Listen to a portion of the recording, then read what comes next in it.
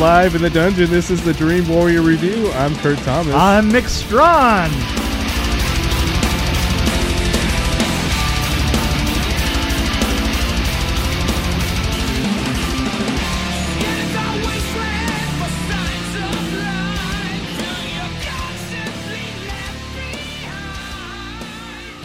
Disney meets Spike Lee, right? Best friends CJ and Sebastian build a pair of time machines and use them in order to save their life for their CJ's brother. That's about how excited I am. Really? I actually, I like some things about this, some things I didn't like. Yeah, I have to tell you, I'm very mixed. Yeah, I had mixed feelings about it. It was really mixed, but you know what? At the same time, it was interesting. It was kind of different. It kept my interest. It was an independent feel, like it almost felt like an independent Disney movie kind of. You know what it had? It was like a very, very colorful after school special. Yeah, wasn't it? Yeah. It didn't seem. It wasn't a sci-fi movie. It wasn't really very stylistic. It was a character movie. It was yeah. more about the story, about the message behind it. It really was all about right what's going on in certain neighborhoods and stuff. Right. Basically, that's what it came down to. Yeah, it was. It was about relationships more than anything, I thought. Yeah, it was. It was about relationships, and it was about what you do for family and friends. Yeah, and the sci-fi stuff was just kind of corny, but I kind of enjoyed it. Like I like the tubes sticking out of the backpacks and the there was some, the very basic. It was camp and colorful. Yeah. It reminded me of some of Spike Lee's early look. In fact, in particular, She Gotta Have It. And what was the one on the block? Crooklyn. So that's what you're talking about. You're talking about Crooklyn, or are you talking about? That was actually one of his movies I liked, was Crooklyn, because I like the music a lot. But yeah, but no, the one that was it was in a block. There was a battle kind of. Oh, you're talking about Do the Right Thing? Do the Right Thing. It really had the same look as Do the Right Thing. Right, yeah. It was kind of a cleaned up. What's really sad about this, though, is that we're talking about Do the Right Thing that was like 1991 or something. Right, exactly. And this is basically the exact same message, and it's like 2019. Yes. And it's just really sad to think about. It is sad. I like the girl, CJ, the girl who played CJ, Eden Duncan Smith. I thought she did an amazing job. And then Dante was a pretty good character, too. Yeah. No, Dante, I just have to say that Sebastian was the character. Yeah, seeing Michael Fox was kind of the Back to the Future reference was awesome. Yeah, that was pretty cool. It was really good. And he was like one of the teachers, wasn't he? Yeah. Yeah, I was kind of surprised to see him, because I was like getting into this like, okay, it's kind of a low budget, kind of independent kind of thing. Yeah. And then he shows up. I'm like, it's like, well, Spike Lee, come on, executive produced by Spike Lee. Right. You know what? I have to say, in a certain way, I could analyze it just as much as I could analyze myself into not liking it, but I liked it. You know what I'm saying? It was not a great movie, but it was kind of pretty. I think you used the right word, campy. It was kind of. It was campy. Like the guy in the alley, Rastafarian kind of thing, that where he was listening to music. That's what I'm saying, is the humor was definitely very much after school special. It was like after school special with the F-bomb everywhere. Well, that's one thing I was wondering about this movie, was it wasn't really a kids movie. Yeah. But who was it? Who was the audience supposed to be? That's what I'm questioning. You know what? Because it wasn't necessarily me. But that's kind of what I was wondering. It was. Yeah. Maybe it's you're absolutely right. I kept thinking about that as it was a Netflix produced, wasn't it? Yeah. So it's maybe. I guess maybe it's a general audience. Like maybe it's no. People who wouldn't watch a Spike Lee movie, right? That need this message. Maybe that's kind of what I'm thinking. Right. Maybe that's what they intended. It was kind of a tween. Yeah. A tween it had a feel to it. I still liked it though. I mean, I shouldn't have. I absolutely shouldn't have. I'm still kind of iffy on it, but yeah, well, I think I'd give it an average rating probably. Let me see if I can bring some specifics in. Enlighten me, because maybe that'll affect my. A lot of superhero landings here, I might add.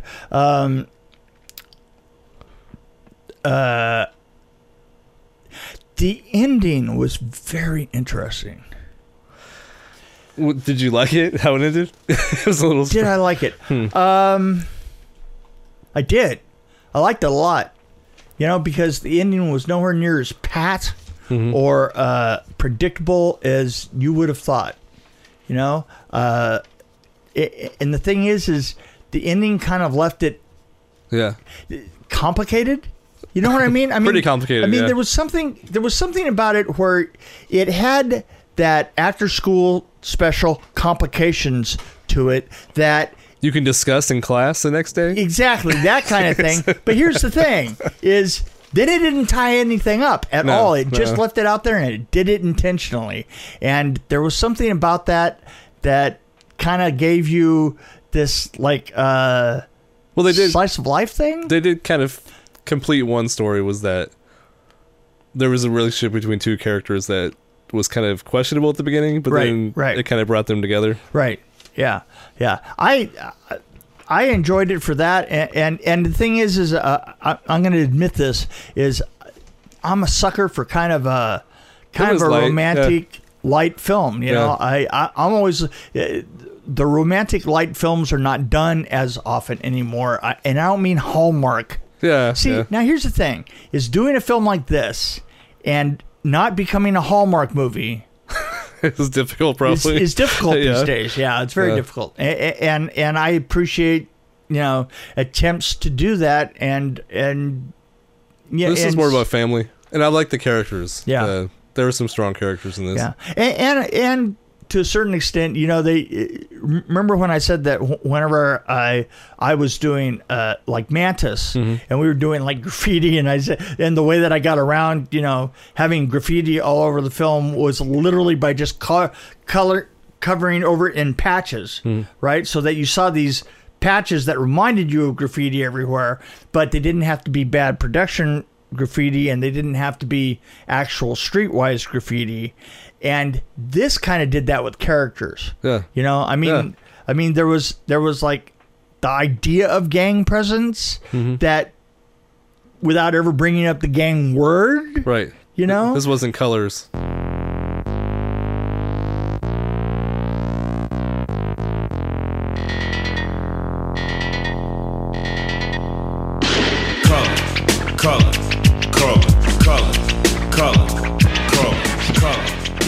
Yeah, it wasn't color. or New Jack City or whatever. Yeah, exactly. There was a kind of a I didn't want to say Cosby-ish because that's actually not a bad analogy, really. There was before the rape and all the other stuff, the Cosby stuff that I remember as a child, it kind of had that feel to it. Yeah, definitely with like the message and not necessarily a dad making a speech, but like the conversations they were having.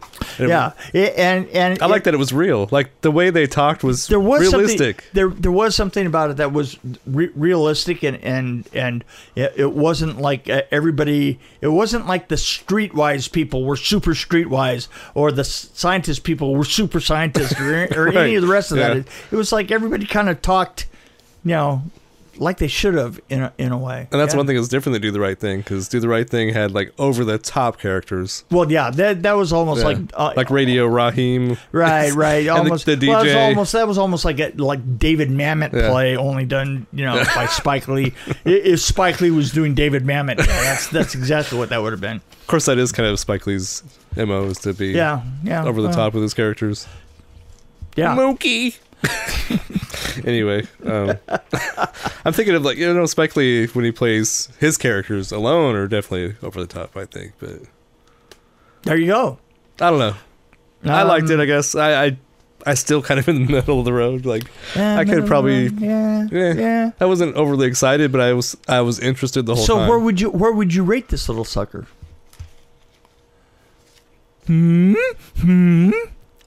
It was above average. 2.8.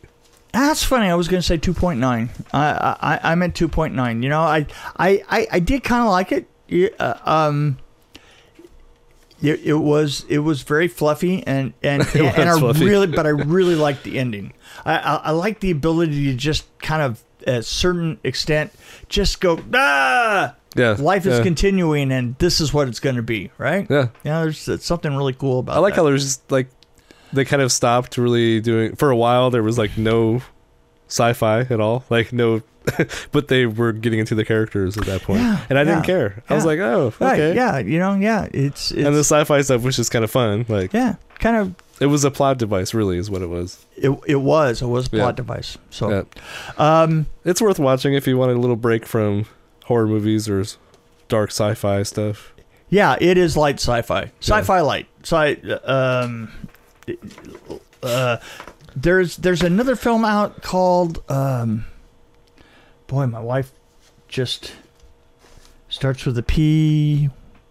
Anyway, it's on Netflix. We're gonna have to check it out. Any film that starts with a P.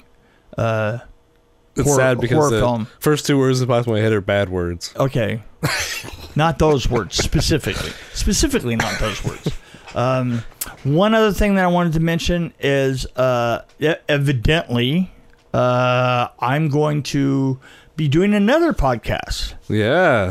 Tell me about this. Yeah, this is You're spreading yourself a little thin. Well, you're gonna start sucking more. No. I'm not doing the one with Scott Paulson anymore. Oh, okay. We just agreed to.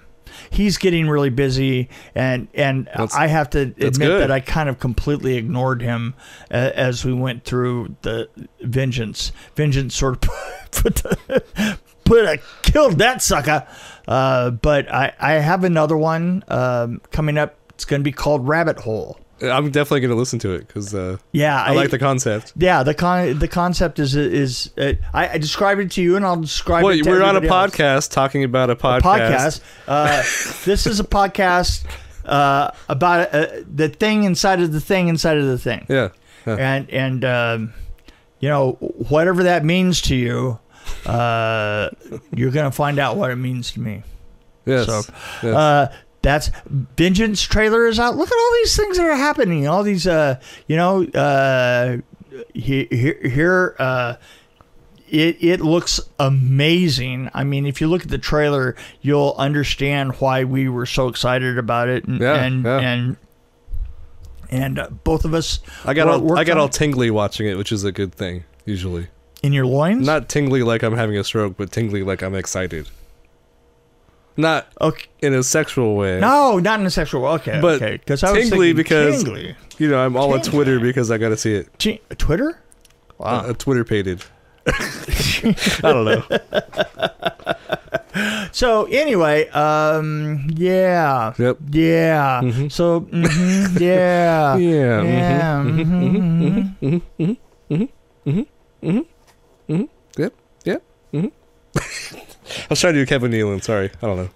It's kind of a weird reference, but yep.